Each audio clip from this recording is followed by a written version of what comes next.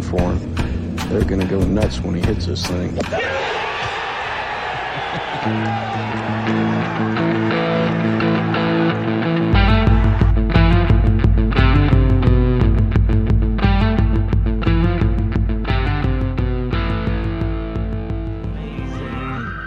Yesterday's price is not today's price.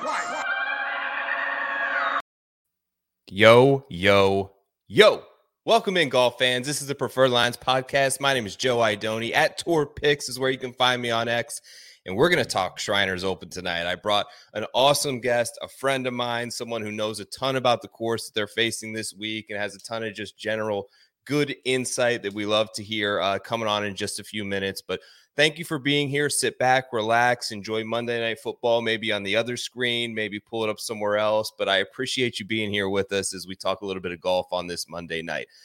As always, we are brought to you in part by the Fantasy Golf Pod. Make sure to check those boys out. Give them a follow on Twitter. They've got the Wednesday Final Thoughts show. Josh, Eric, Chad, all the gang will be back. Merch is up on preferredlines.com. A friendly reminder, listen, this show is free of charge. It is always going to be free of charge. It is a hobby. I am not hiding anything. I'm transparent. I'm here to give you information and picks and help you along the way to do what you do with it. All I ask in return is 3 seconds to pop over to the Preferred Lines YouTube page. Click the subscribe button. It's killing me that I'm not at 1,000 subs yet. So if you have 2 seconds, literally, that would be a ton of help for me, and I would genuinely appreciate it. Let's get right into the show. I'm just going to get right to our guest. I'm excited to talk to him. He's one of my most genuine people that I know.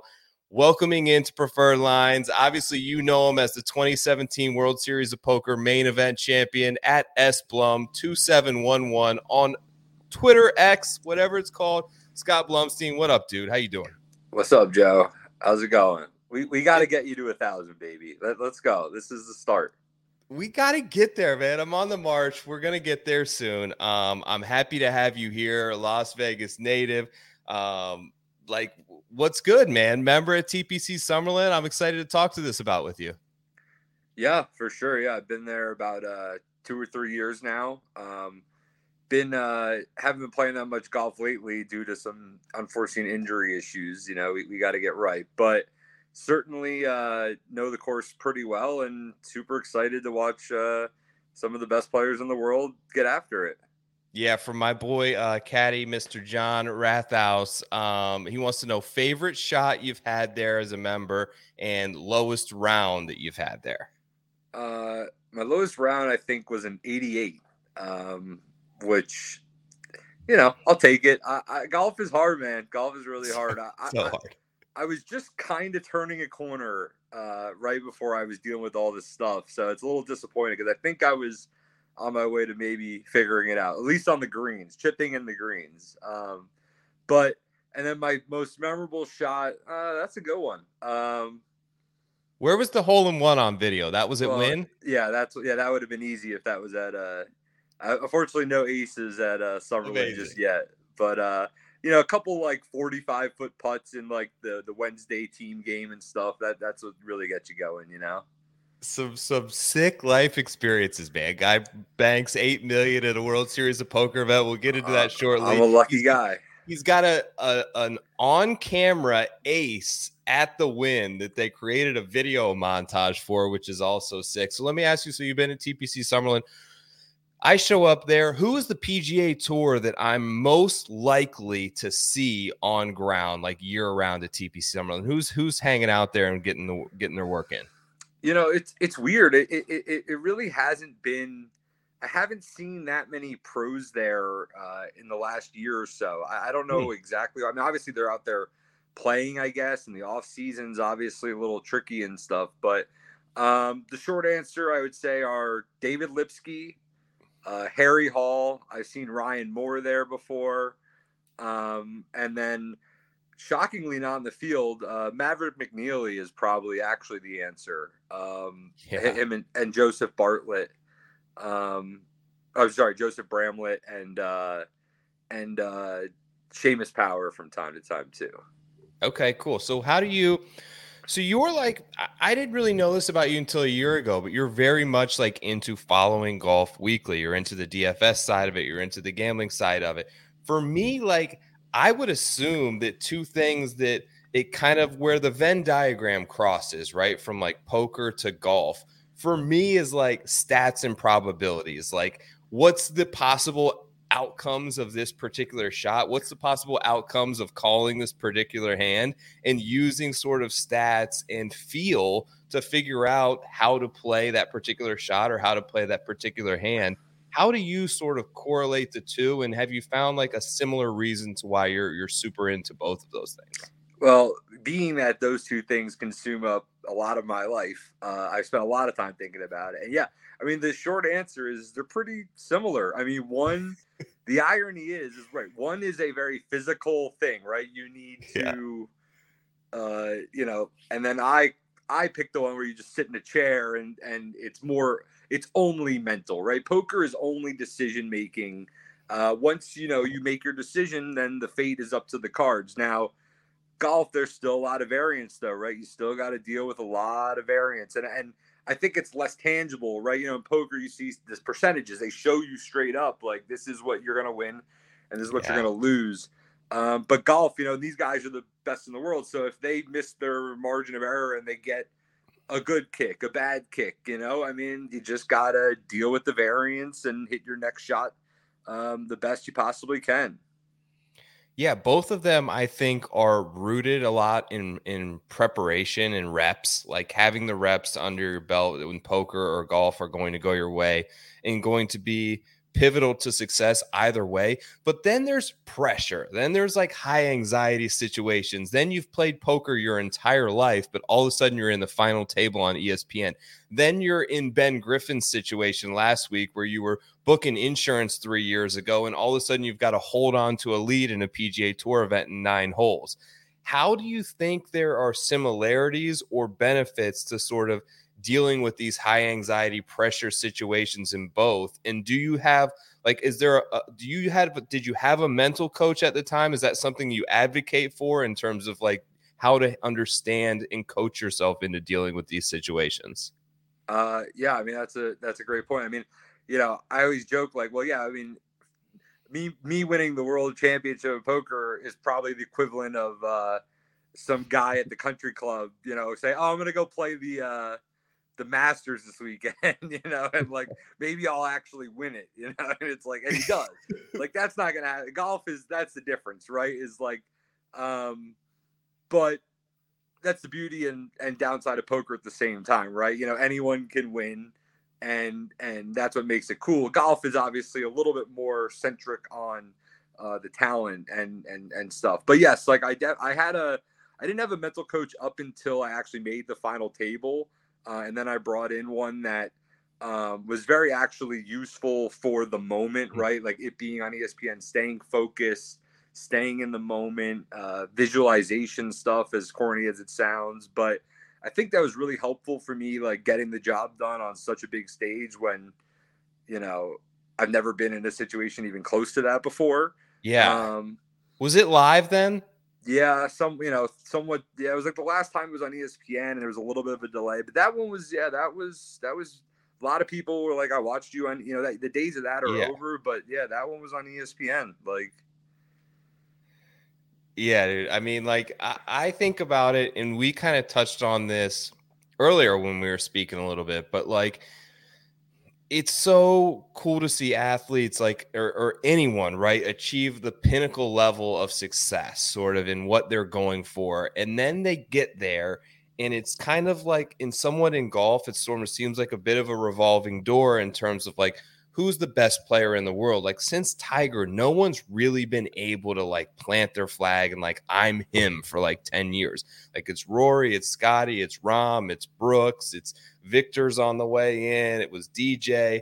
And like, I guess this is a little bit different for you, but what is it about like achieving that level of success all of a sudden and having to deal with all these exterior distractions that come with it and maintain your focus as to what got you there in the first place? I mean, it's impossible. I mean, I know I personally failed at it miserably, right? I mean, I can be the first one to testify to that. And I mean, again, right, it's a little bit different for me. The overwhelmingness, I think, of going from nothing to that big overnight is a little bit Yes. different than these golfers, right? Like they're on Yeah. the PGA Tour, you get used to a little bit, but once you like get that first win, even, I mean, it's just like really hard to do it again. I imagine, and for a number of reasons, and like we said, the number one thing, it's the craziest thing is not that they're losing, it's how quickly they use it, how much it's turned over, like through the last couple of years between all those guys. And I think it's a lot of bit of everything. I think it's variance, and it's just a hard game, man, because it's a mental game. It is. And if your brain isn't working at the highest capacity, you're probably gonna not succeed. Right. And you mentioned how it's very different in a sense. Like, okay, what I mean by that is if Victor Hovland achieves world number one, it's not the same as you winning the World Series. Like, he's seen Right. this moment coming. He's ready for it. He knows that Right. he's on the brink. He knows that he's close, and it's very close, and he's going to probably get there if he keeps on this path. For you, it had to, in a way, just come completely out of nowhere. But at the same token, all of a sudden, you're both dealing with Right. what was ultimately like your main goal at some point in life, and now you've achieved that. And if that moment doesn't bring you the fulfillment or happiness that maybe you thought it would, I can see that being a point. And if you don't want to talk about it, it's cool, but I could just see that being a point where I know that I would struggle a lot with that. Like, this is what I worked my whole life for, and I got there, and something's still missing. Yeah, for sure. And again, that's why having some kind of mental coach is I think so essential at the highest Yeah. level, because and Victor's the perfect example, right? We see this rise. I actually was lucky enough to have dinner with Victor a couple years ago. He was a young kid. It was the CJ Cup when they played it at Shadow, right? at Shadow. Yeah. So this Yeah. was even before the one that was at Summit. And I said to him, I said, listen, if there's one bit of advice I can give you, I'm just some schmuck. You're trying to, and I was like, it's get some kind of mental, right? The game is mental. Like, Yeah. and he was like, listen, like, I think that's kind of a load of pooey, was his exact quote, to be honest. And he was just like, listen, I'm gonna let my hard work and like getting elite at the game do that. And I think backhandedly he wound up working. I think this Joe Mayo guy is probably pretty good for his mentals overall. But he was also right too, right? I mean, he also worked his butt off and said, I'm just gonna be the best golfer, and that's how I'm going to become number one in the world. I'm like, yeah, probably a good strategy too, right? I think both are necessary. So we'll see how he does now. I mean, I'm obviously pretty bullish. I think he's a man on a mission for sure, and he might have to. I think he could. If there's anyone that's clearly most likely to grab the reins, it's him. He's on that path, and like we had spoken about before, I think that he's uniquely qualified to hold that spot down, because it seems like his main motivation is just being the best player he is. I think with other players who've been there, and I would be this way, frankly, personally, like, you're also motivated by wealth. You're also motivated by financial success. You're also motivated by your ego and these other things that come into play. And like him sort of like stripping all that away and like just being goofy, like being himself, laughing at himself, making fun of himself with no girlfriend, like not really caring about the money or commitments. Like we talked about how it's interesting.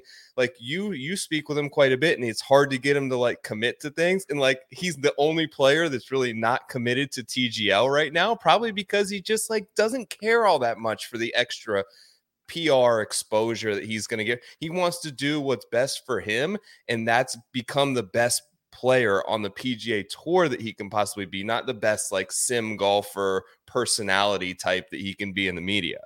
Yep. It's truly that simple. And you know what I think that we can attribute that to? I mean, from my own, I think it's an American thing versus like, I think like Interesting. I think like specifically even Scandinavia, right? I mean, look at Ludwig and him, like they're just cool dudes and they don't seem to care about Yeah. any of that stuff. Even like Nikolai Jokic, he like Nikola Jokic comes back Yeah. and looks like he's like miserable to go to work and like Yeah. they're like he's got the trophy next to him. He's like, yeah, it's cool, I guess. Like he doesn't give a shit that he's like whatever I want, I think it's like kind of the right way to be, right? You're probably gonna just be you gotta, but it's a fine line, it's a balance. I mean, it's finding that sweet spot, right, between I don't care and obviously I've achieved this thing and that should give me self-actualization and inner peace, and Yeah. that's really all that matters. I want to put a pin in this for a second and come back to it at the end of the show, but let's get to a little course preview and talk about this event real quickly first in TPC Summerlin.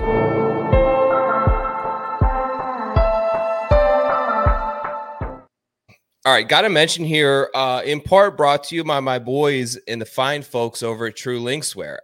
You see me rocking the Dead Golfer hat. It is Dead Golfer Month on their website. If you have not tried on their shoes, they're the most comfortable you will ever wear on a golf course. They have a special limited release line and drop that came out for this month only.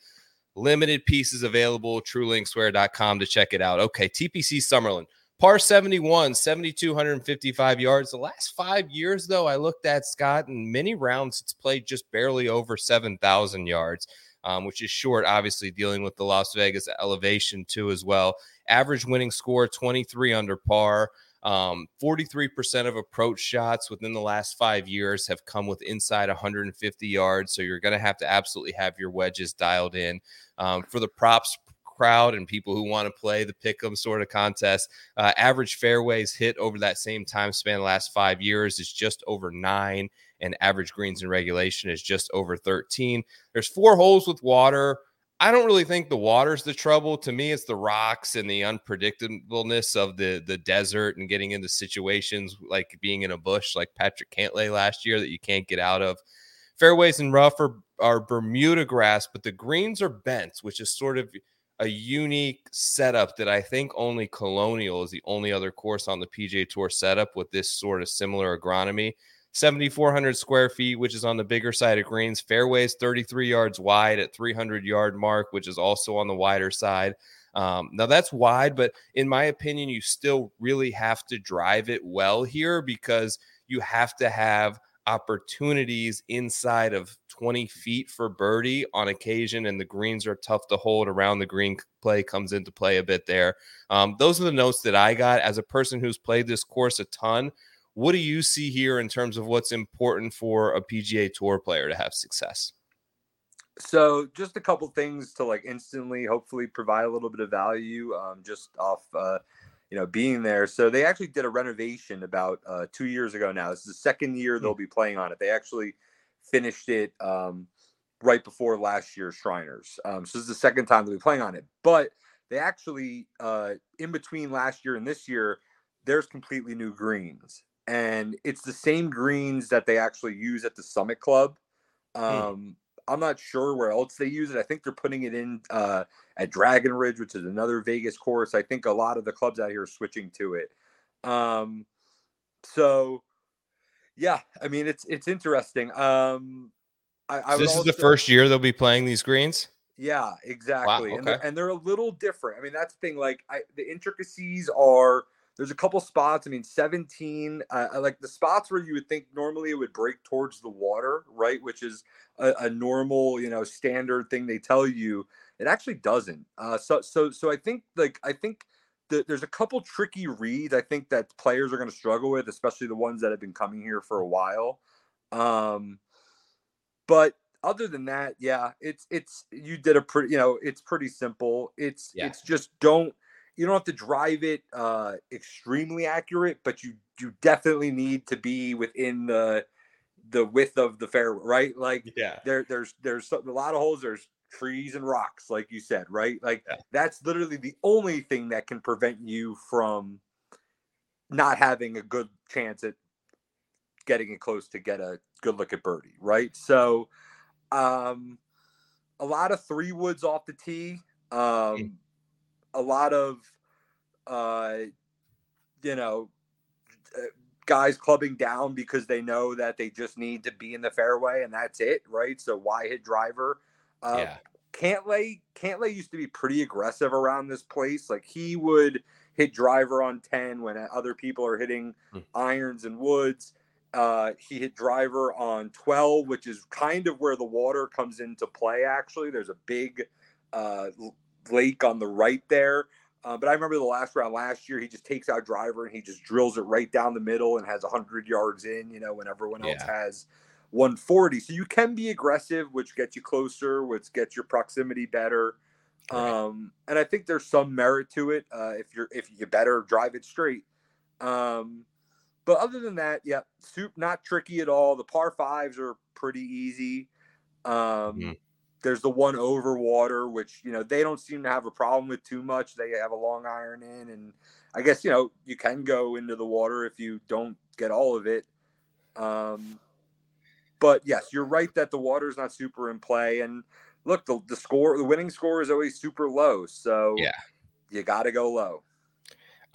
You mentioned like the new greens. Have you found at all that like they're less receptive or more firm with being like brand new that maybe players may struggle with a little bit this year? As far as approach, I don't think it's going to matter all that much. I don't think it's going to have an effect. I think they added a little bit of undulation at some points, and it's a weird course. I mean, I think the reason why the scores are so, I mean, there's holes where when the pin's in a certain place, you can attack it, and then I think the reason why we've seen such low scores, I think putting used to be pretty easy here, right? That Bermuda, that everyone, that like that when you have an 8-footer, it's pretty straightforward, right? The read is the read. Put a good stroke on it, it's probably going to go in. But I think that might get a little bit dicier this year. I think you might see more short misses.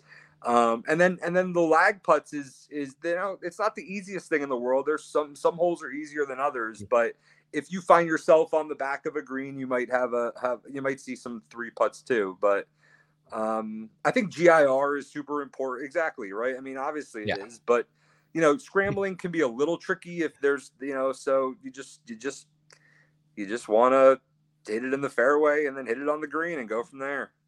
All right, let's pull up the board. Let's make some bets.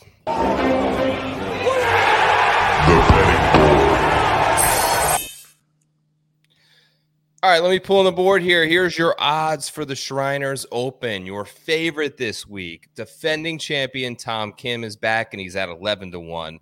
Ludwig Oberg is 12-1. Right behind him, coming off a playoff last week, and of course that on the heels of a Ryder Cup win for the European team. Cam Davis 22-1, jumps up 10 points there. Siwoo Kim coming off a big win himself is down to 22-1. There were some 25s this morning. Then you get to Shank, Spawn, Post in there in the 35s. Right off the top, Scott, I know this is Monday. We don't expect you to have a full betting card in, but is there any one that you're sort of leaning in the direction of or you think sets up well for this week?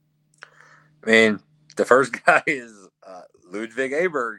Here's a real shocker there. But, I mean, look, he might actually be like too good at driving to play here. Like, I'm afraid he might hit it too good is the only problem. Because, I don't think he can hit driver on a lot of these holes because it's just going to be in places that no one's ever seen, and it's not worth it, right? So maybe that negates him a little bit, and then he has to get back to his wedges. Oh, but, he's pretty good at those too. And, so I don't know. I'm not going to overthink it. He's a young kid. I mean, you'd be like, oh, how does he keep playing after the high of the Ryder Cup? And I mean, I'm just not going to, he went out and got in the 5-way playoff last week. So yeah, he got in a 5-way playoff last week. You're right. On the heels of an absolute short week, on the heels of being, he was one of the youngest players ever to play as many matches that he did. He's never been in a major. All of a sudden, he wins the Ryder Cup. He comes here on basically 2 days' notice and gets himself into a playoff. Admits losing strokes putting, and he is a pretty good putter. If he had gained 1 stroke putting last week, he would have won his first PGA Tour event in like his 10th start. Yeah. The guy is awesome. I think of anyone at the top, I don't know that I'm ready for 12-1. I've always felt that these rookie players, and maybe this dude is just a different cat, and I'll be willing to accept that when he wins. But I thought Cameron Young was a different cat. I thought Will Zalatoris was a different cat. Don't do that. Don't compare. Don't lump him in It's with hard. those guys. Like what I'm saying is they have peaks and valleys in this rookie season where they'll dip to 12-15-1 because everyone's so excited about them. And then 3 weeks later, off of a missed cut in a 43rd, they'll be 50-1 in like a bigger field event. And I don't know that Oberg's that guy to get up to that point.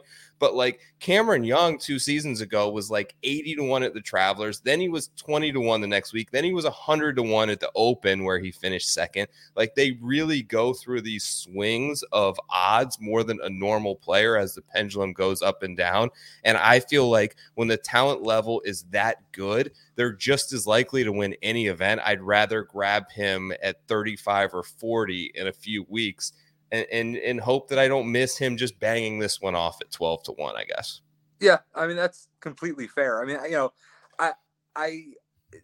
that's the problem, right? With the difference between betting markets and just saying like, oh, here's a guy that I think is the best player in the field, right? And like, again, he might not win. It's his first time in Las Vegas. Maybe he's, right?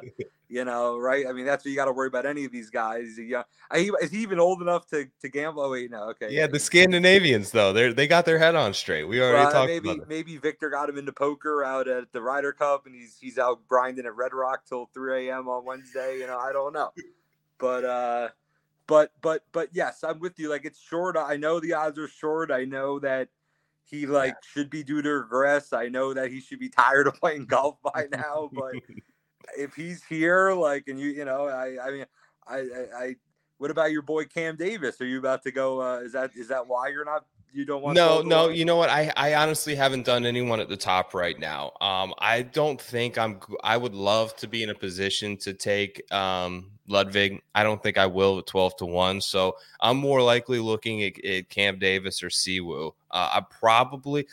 I'm leaning Cam, but I also think that so my concerns about Siwoo is I think Siwoo might be partying because Siwoo just got out of like 17 months of military. Like that, yeah. Dude, that made his life. Honestly, like your career as a professional in any industry, whether you're a scientist or a golfer or a basketball player, you take 18 months off in the middle of your prime, like you are not getting that back, especially on the PGA Tour. Like, good luck getting back. Sung Jae's so happy he's not even playing, and he won the tournament 2 years ago. Yeah, and he had that crazy shot off the rocks. I know. So I worry, but Siwoo did play awesome there. I think he finished fourth in the individual scoring. He had a great Sunday. I think that he's set up as like a place where you need to make a ton of birdies. I really like him at, but he's interesting. He's interesting though. I mean, like, because what if he's so happy now that it's just a monkey off the back, right? Exactly, right. I mean, that's true too. I really do have suspicions that if we did see Sung Jae struggle a little bit last year than what we're used to, I think that had something to do with it. Yeah. All right, let's move down a little bit. This next group, there have been some popular guys in this range. You've got Hoagie at 35. I know there were some 50s early this morning. That looks like the consensus has gone down to 35. Someone hit him hard. Hadwin at 40, Putnam at 40, Hostler at 40, Cole at 40 now. That's new. I thought I just saw 30 earlier. Hojgaard is back at 40. Norman at 40, Svensson 45. You got a whole gang of guys here in like this sort of 40-1 to 50-1 range. I'll give you two that I bet first. So I took Hadwin. I took Svensson. Reason being on both guys, I was on Svensson last week. I'm going to continue to ride it. I think that his approach play has really turned around and trended back in the right direction, particularly with the wedges.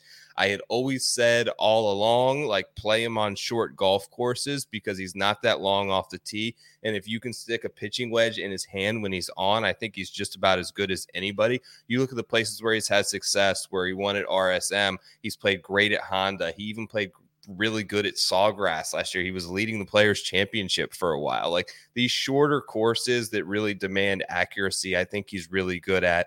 Top 15 in fairways. He's making a ton of birdies right now. And don't look now. Like, people say Svensson sucks at putting. He's 13th in bent grass putting over the last 50 rounds. He has made a ton of improvement, and he's top 5 in the entire field from 0 to 15 feet. And the reason that I'm really kind of honing in on that, like, range under 20 feet is if you're going to get to 23 under par, you've got to make a ton of these putts. And we're talking about outright betting here. This isn't DFS. This isn't top 40. I need to find a guy who can win, and it's got to be a guy that is going to hole his fair share of 12 to 15 foot putts. And he's been really proficient there. Hadwin, of course, I bet him here last year. He played pretty well. He's just I know he's going to keep it in the fairway. He's got terrific course history here, top 5 in the field, and he's top 5 in when you filter in easier scoring conditions, which this is one of the more easier tournaments in terms of total scoring. So those are my 2 guys. Do you like those, or is there anyone else you see here you like? I mean, I know Svensson's your boy, right? I know that this is nothing new, and but with that being said, he is new. He is definitely, like, turning some kind of leaf, right? Like, he is. You saw it in the playoffs, right? I mean, he was going toe to toe, and yeah, I mean, I mean, Adam Svensson, sure, why not? I mean, he could potentially become a guy you want to bet in any tournament, you know. Hadwin, he's just a guy that I don't know. I mean, that's just my own personal. I love Adam Hadwin, you know. Like, don't get me wrong. Yeah, no, good. I'd like to see him put it together, you know. I mean, look, he has the formula we're asking for, right? Accurate driver, good approach player. I mean, sure, why not? The one guy I will say I want to add, if actually above, I think I would maybe go JT Poston. I thought about it too. I didn't have the 35-1 at my books I was looking at. He was like 28, but I do see that there are now. Where's Poston at? Poston is 35 on DraftKings and 35 on PointsBet. So there are outlets that are posting that number, and I may get it tomorrow. Yeah, if you can catch that 35, that might be where I'm at in that group. Yeah, just he's done it before, right? I mean, I think, like, truthfully, I don't really do much outright betting. I'm more of a fantasy guy. But with that being said, like, isn't, like, a good prerequisite for people you want to put money on that they, like, can do it, you know? Like, oh, I've seen that guy, like, win every year. So, like, you know, I think absolutely. And so, you know, he was in great form at the end of last year, and it's a birdie fest. So if he plays good, like, he can win.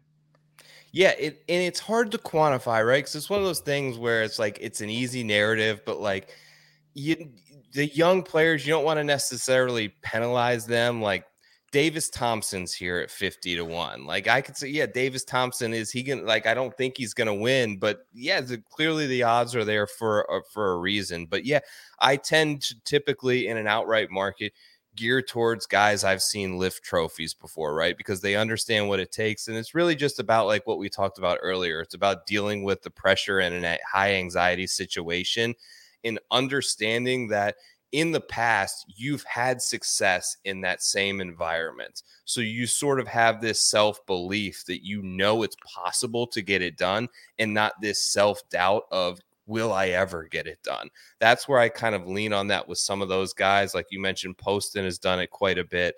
Svensson, to touch base on Svensson, because he did go toe-to-toe with, like, some great players down the stretch. And, like, he has kind of... Did Tom ever tell you about when Tom and I met him? No, did you? Yeah, so we met him at the Honda, and it was funny because Oh my God. Tom Evigan. So Tom is a managing partner at RSM, and Yep. Adam won the RSM Classic. So Tom was like, we talked to him for like 20 Yeah. minutes. He probably And offered him a sponsorship deal that he didn't even have the bro, rights there's to do. not. I think to his benefit as a long-term player, there's not a whole lot going on upstairs there. Tom was like, "What is your?" Because the RSM's at 2 courses. He's basically like, "What was your favorite course, the Right. seaside or the ocean?" And he was like, Right. looked at us like we were. He had no idea that there were 2 courses That's wild. on the tournament he won. So maybe he just That's like gets in wild. the zone and he just goes out there and plays. Man, he doesn't Yeah. care who he's up against. I could see it. I think that makes sense. Let's get down here past 50. You got Bezaden, you got Hubbard, Smalley, Griffin is back at 60-1. P-Rod is 60-1. Last week's popular pick, Sammy Ryder is 66-1. Neesmith 70, Nick Taylor 70, Akshay's here at 80. Any guys in here in this range? Is this starting? Do you bet long shots like this? Would you consider this a steep bet for you? Well, that's the other thing to preface. That's all I do. I mean, I'm the Yeah. guy. I mean, we're not even close to my range yet. Well, I'll let you know when we're in my comfort zone. You know, Is Frankie still got his card or what? I mean, well, that's the thing. Like, you'll find out later that the my biggest leak is just picking like these old guys that used to win that probably aren't gonna anymore. But just like, hoping that. But yeah, I mean, it's obviously a young man's game now. But no, I actually like the one guy. So like the thing I think, even just like on a logic, like fundamental approach to betting too, like, we talk about Victor, right? And it's like, okay, why wasn't he winning in the past? He was doing this, he was bad at this and this, and that's what was preventing him from winning. So when he like fixes the leaks of like his, short-siding himself too much, and then he like becomes one of the best putters in the world and best chippers in the world. Okay, now he can win, and now he will win. So in that breath, I think an interesting guy for this year, even as a whole, is Patrick Rogers, right? Because we know he can do it off the tee, and we know he could do it with the putter. The only issue has always ever been the approach play. Right. So if he figures that part out, there's no reason he can't win golf tournaments, because he's got the talent. We saw it in college. He worked with Jeff Smith, who I don't know if I think he still might, but who was, a longtime TPC Summerlin coaching pro. And so I think there's a chance he's familiar with the course, being out working with Jeff at some point. And so I don't know if I love him here in a birdie fest. I mean, we saw him almost win that tournament where he lost to Akshay. So he's like kind of getting close, right? Like he's sniffing it. So, and that's a lot coming from me, because I usually stay away from him because of his irons. That's usually why I tend to fade him when he's chalkier. So yeah. And the other guy, real quick, is Taylor Montgomery. In the same breath, I mean, a guy who like really, really struggled last year at times, but not in the swing season. And this is Las Vegas, man. This is his city when it comes to golf. I know. I mean, and it's like that. That's the same thing I was talking about earlier with like the rookie swings and odds. Like, I don't know where he I assume that he was like crushing it at the time. Like, he was probably like 25-1 at this event last year. Like those fall swing events, he was getting down in the 20-1 range. And now, like, even 80-90 feels like short. Like, if it wasn't Vegas, it'd be 125. Exactly. I mean, I took him third round in our draft that we did. Rick, I mean, like, and it was good for a while, and then it wasn't. And but you never know, right? I mean, that's the kind of guy. If I mean, I guess you'd like to see him start to trend a little bit towards kind of figuring it out, but. Best putter in the world, in my opinion. I've seen the things I saw him do on the greens. A couple times I followed him down at Torrey Pines. Like, the guy's a wizard with the flat stick. So if he could just figure out, get on the green in 2, I mean, that's how you win, right? You make a lot of putts. I took 2 guys here, and like both kind of queasy picks, but I made them this morning. Number 1 is Hubbard. I got at 60-1. He's coming off a 16th at the Fortinet and then a 6 last week. So he's played the 2 fall swing events and he's top 16 both of them. He's the number 1 iron player right now in terms of like the last 36 rounds played in strokes gained approach. He flushed it with the irons again last week. In the last 5 months, he's had 3 tournaments where he's gained over 6.5 strokes on approach in the last 5 months, which is like unheard of iron play. And the other thing is he's in this like interesting motivation spot, I think, for the fall where they have this, what are they calling it? The next 10 right now. I think they're still working on a name, but it's like this group of guys who are not quite in the elevated. I don't even know if they're still elevated events. Everything's changing, but basically he's 59th and he has to be in the top 60. So he's 1 spot in to achieving this spot in like Pebble Beach and Genesis and the big time events early next season, which I think is a big time motivation hinge point for someone like Hubbard, who's hitting his irons really great right now. And the other one is Doug Gim. I got an 80. There's 90 to 1s now. Another sort of just a Vegas native sort of. I've seen him before too. Yeah. I've heard that he was a Summerlin member. I was hoping that you were going to bring him up because I knew that I'd already picked him. I forgot about that. He made a little run in the late summer and in the fall. He's made 9 of his last 10 cuts. Yeah. He's gained off the tee and approach in 5 straight tournaments that he's played. Courses where I would play Doug Gim are ones that place more of a premium on accuracy versus power. I think that this is probably one of those places, a place where you've seen like Kevin Na win. Not that power is ever a bad thing, but like you can't, like you mentioned, you can't get too far offline here. I don't imagine he hits too many balls into the rocks this week. Coming off a missed cut last week, I think you got a couple more points on him here. So I took an 80 on him and a 60 on Hubbard, and those are my 2 sort of long shots right now. Doug him. Yeah. He's got to win one, and then we'll give him Doug him. Exactly. Like he's got the name waiting for him if he wants it. You know, he's just gotta. All right, give me a bomb. Give me a bomb. You said you got one for me. Give me some more. I got a couple. Let him rip. So, all right, so David Lipsky being like the guy that I associate the most with here, I think might give him some sort of edge. I don't think the betting market has completely reflected it. We saw him play pretty well last year. What kind of number do you got on him? There's 150 to 1. Yeah. I think this is bet 365. I think this one is. So it ranges from 80 to 150. So this is like why you odd shop in golf right here. Yep, exactly. If you can get that number, I like it. Ryan Moore, like I said, another guy that I saw out here, UNLV grad, using the same putter as Lucas Glover, so trying to figure that part out. Oh, okay. Harry Hall, another guy he's another course guy, right? I mean, look for any edge. I mean, I think home course, so he can make a lot of birdies, and so I like him.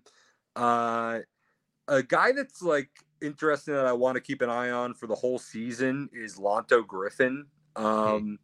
As he's back from dealing with a bad injury, if he can ever get healthy, if he can if he can ever get healthy again, like he might get hung some longer numbers. And he won. I mean, he won the Houston Open, like, and I think is actually he was in the Tour Championship that one year. Absolutely. So I think he might, hopefully I'm hoping. I sometimes I'm a little bit more confident in these guys than they are. But and then the other couple long shots. I mean, Harris at Endicott, like getting like if you can get, I saw 400 on DraftKings now. I guess you can get 500. I mean, he played pretty well for 2 rounds last week. I mean, it was pretty ugly. Like Saturday, I didn't love his body language. Like he was a perfect example of someone who could use some yoga or some meditation out there. But a number that long for someone who played pretty well is intriguing. And then the last one is my new Francesco Molinari, since he's not playing these. Brandt Snedeker. I mean, 750. I mean, the guy is like a lot of wins on the PGA Tour. A lot. And like, so like, I kind of caught wind. So like, his story is like ridiculous to anyone who doesn't know it, where he like had been dealing with this back injury for 5 years, like couldn't get any help at all. Finally, like begged the doctor who had done this surgery one time on Steve McNair back in the day and somehow convinced him to do it. And they like did some stuff that I don't even want to talk about. And he said he's back and, you know, like relatively healthy. And I kind of like followed him when he looked like kind of good. The Wyndham was where I bet him myself because he had won that tournament a couple times and he played like kind of good. He made the cut. He was in the hunt for like 2 days. He was like 11 under through 2 days. So I you know, I don't know how much he can handle. I don't know I'm sure he's getting tired out there, but 750 to 1 on a guy like that, count me in. Love it, dude. Let me Snedeker, that I think that's more of like, you're not betting him to win. It's probably more of like a DFS play or like a top 40. 750 to 1. You tell me when you can get odds that good on anything happening. I bet 750 to 1 on aliens showing up tomorrow if I could. You know what I mean? Gee. All right, dude. Listen, normally I will say goodbye to the guests and do like a little final thoughts segment, but I wanted to keep you around if you got a couple more minutes, and I wanted to do so because I think you can help maybe some people in my audience, and I posted, and you helped me, and that's why I'm saying that, because I posted something maybe a month and a half ago of just having a hard time dealing with some shit as a human. And when you post something like that, I think that there are a ton of people that'll like your post, right? But for most people, it makes them very uncomfortable. Everyone saw it that I know. My family saw it. My closest friends, the best man at my wedding saw it. And nobody really said a word to me about it. And I think it does, talking about the subject, make it awkward for people. And the reason that I bring this up is I think that we live in a world where most people will just ignore that, and they don't want to really talk about human struggle, even the people that they're closest with. Some people reached out and sent me messages, which I was appreciated for, but 2 people called me that day to talk about it. And one of them was you. And you said something to me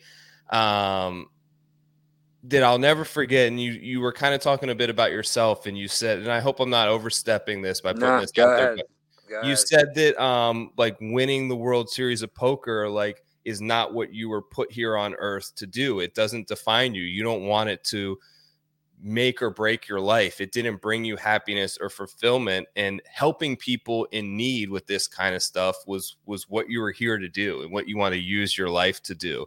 And we talked a lot about perspective, which I often address here.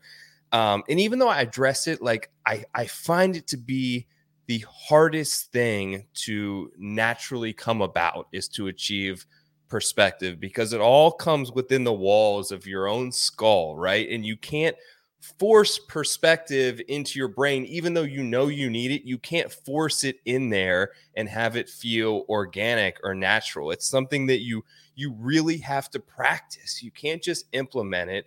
And even if you practice, a lot of times you're going to fail in this. And like, how do you go about releasing the sort of self-induced anxiety and sociological pressures in a world to create perspective for your life, to optimize your happiness and your experience in your 60 to 100 years living on planet Earth? Like, how do you go about that, and how would you give someone advice trying to better do that themselves?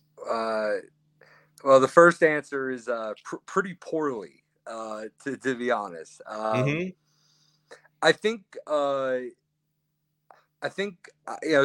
spending a lot of time thinking about this stuff. The one thing that winning the main event has given me is time, and how to use that time has been a struggle to actually fill, quite frankly. But because I've had nothing but time, I do a lot of thinking, and I think that the first part of it, I think I think today, I think just specifically where we are, I think the pandemic specifically, at least for me and just in my, I think like a lot of people are struggling these days. I think it's Mhm. not talked about enough at all, or not. We do a really good job of distracting it, but so I think it's like a common thing, and I think. Uh, and it's just not easy, right? Because I think I think to a degree it's almost like a disease, right? And it is. I mean, people talk about mental health, and and it's doctors and scientists, and so it's hard to combat a disease, right? And like other diseases, the longer you let it go, the worse it gets. And quite frankly, I could sit there and watch, tons of videos of Michael Phelps to Josh Radnor from How I Met Your Mother talking about his journey to, and I do this research. I watch everyone, and I start to realize that, first of all, the sickest part is I'm starting to think the average age of people like figuring out consciousness and self-actualization and getting to the top of Maslow's pyramid, where you're like, finding the things that are important, right? Intimacy, friendship, financial security, all this stuff that we need to be happy, is like a lot higher than it should be. It's like 35 to like 40 even.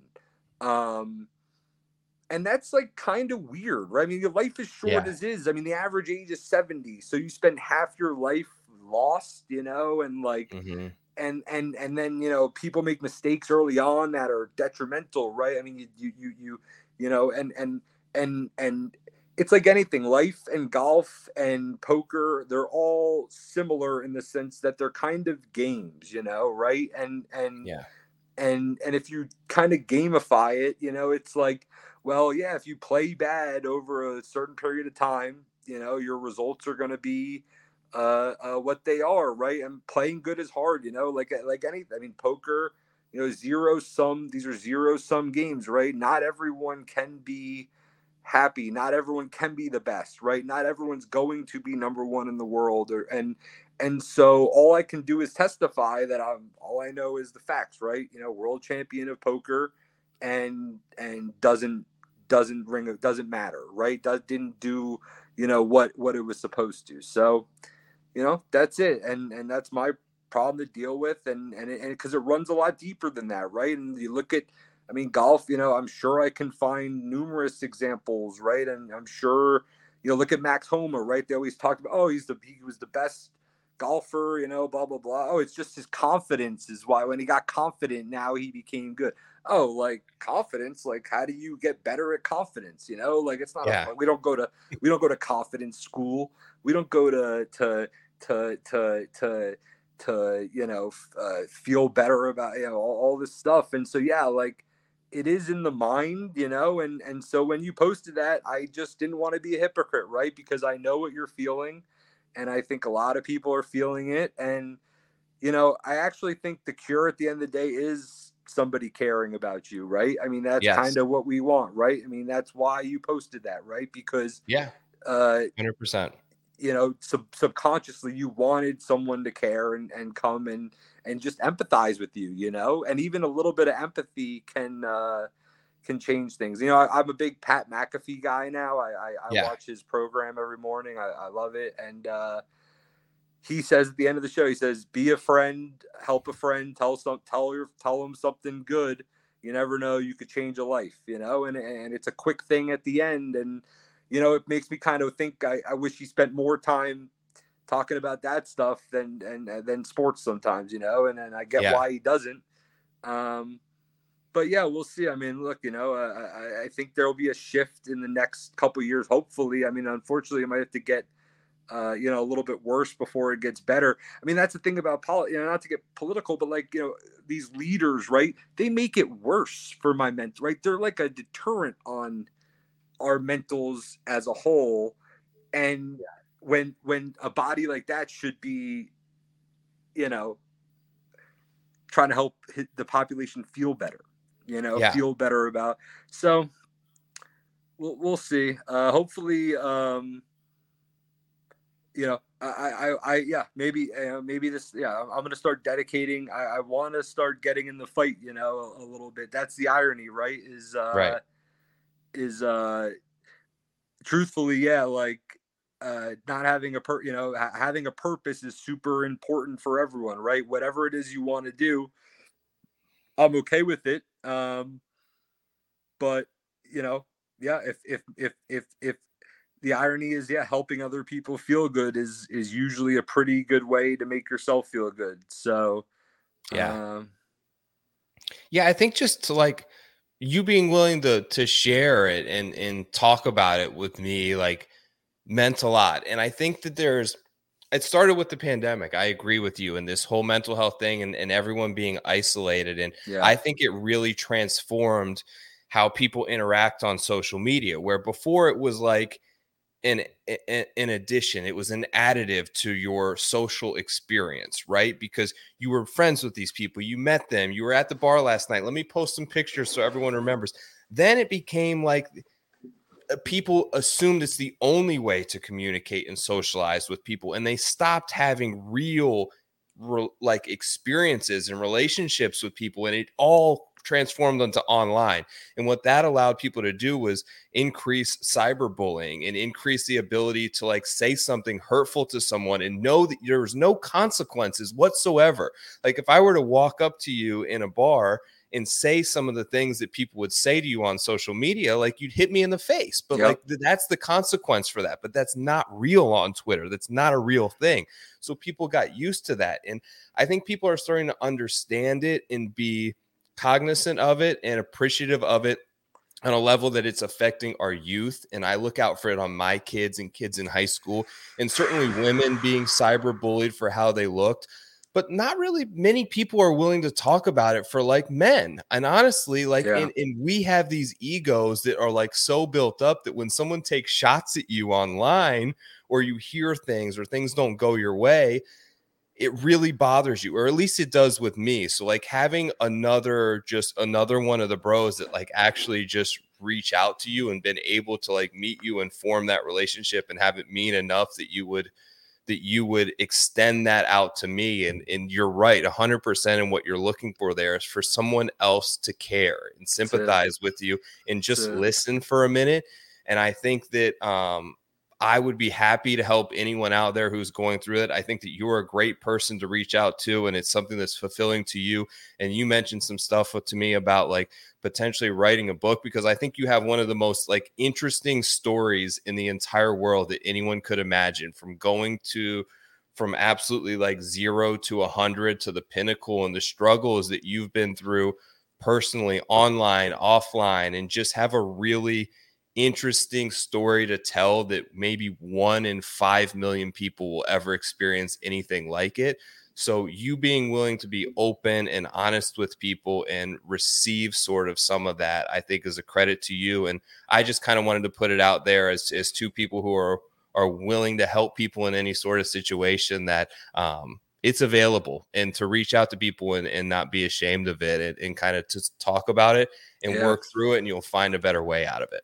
Yeah, it's and that's the problem, right? It's like this is why it's so tough, because even like hearing that, it's still got such a strong hold on you sometimes when you're in it, that you hear that and you're like, oh yeah, like obviously I know the answer is I need to go talk about it, I need to go get help, but it's hard. I mean, a lot of it is like hopelessness, right? I mean, if you don't feel like you can get better, why would you even try, right? And so it's weird. I think the pandemic for sure, I mean, that's what definitely got me, but that's not to say I wasn't sick before. I mean, but I was trying to fix it. See, that's the thing. I know. I mean, it's crazy. I know, because my life is definitely like, yeah, exactly. But I mean, maybe that's the point. I mean, yeah, I guess I need to be even a little bit more vocal then. Maybe that's the irony, right? Is I guess if somebody can just relate to, maybe it's not, because it's not out there. I keep waiting for someone, the right person to come out and say, hey, like, I think a lot of people are struggling. I mean, and then the big thing for me too is like, again, like, the economy, right? I mean, when that being, the problem I have with life is because it's such a zero-sum game, it is like a negative to be empathetic and driven by love. It really goes against what the game is actually about, right? The prerequisite rules. So I think this is what the struggle with humans is trying to figure out how to navigate that as a whole. And so that's why I think the best step is just kind of like trying to be happy, where you are, and just being content. It's really hard, man. It takes a lot of work and someone to care. And I know you probably don't have that, but I guess then you just gotta hopefully be brave one day and get yourself out of it, which is, hard to do and not likely. It's, it's just about trying to live optimizing yourself, right? You get one life, and to try to make it optimal for you. And this may not impact people the same way it does you or it does I, and they may be able to deal with it. And maybe the optimal for them is getting as wealthy as possible and achieving career success, or maybe the optimal for them is just like stay at home dad and like be totally grounded and everything with your family. But some people, the optimal is somewhere in between, and it's like figuring out that perfect lineup, right? We'll figure out what's optimal for your life and your brain. Yeah. And I think that will be like a huge success, and having understanding that other people share in those experiences and share in that thought process, and you're not alone, is, I think, very important. What I know was optimal was having you on the show tonight to sort of break down TPC Summerlin. Man, I thank you a ton for being like an open book tonight and sharing some of those experiences. I really value your friendship. I look forward to coming out there again in a few months and hopefully hanging out once again. And appreciate you coming on Preferred Lines tonight. Tell everyone like what you got going on, where they can follow you on Instagram or Twitter, and we'll go ahead and wrap up the show. Yeah, I mean, I'm at sblum271 on all social media sites. And like you said, I guess if you're looking for someone to save you, go ahead and slide in my DMs and I'll do the best I can, excited for Shriners coming up. It's always a good one, 5 minutes from my house, and just try to live the best life you can, right? It's easy and hard at the same time. Enjoy it, brother. Thanks everyone for checking out the show tonight. Make sure to give me a subscribe on the way out, maybe a like the biggest thing, like you said, our boy Pat talks about. Tell a friend, right? If you enjoyed this, word of mouth means more than anything. Brought to you free of charge, commercial free, each and every week. This has been Preferred Lines. That's Scott Blumstein. I'm Joe Idoni. I'll catch you next week for the Zozo. I'm out of here. Peace.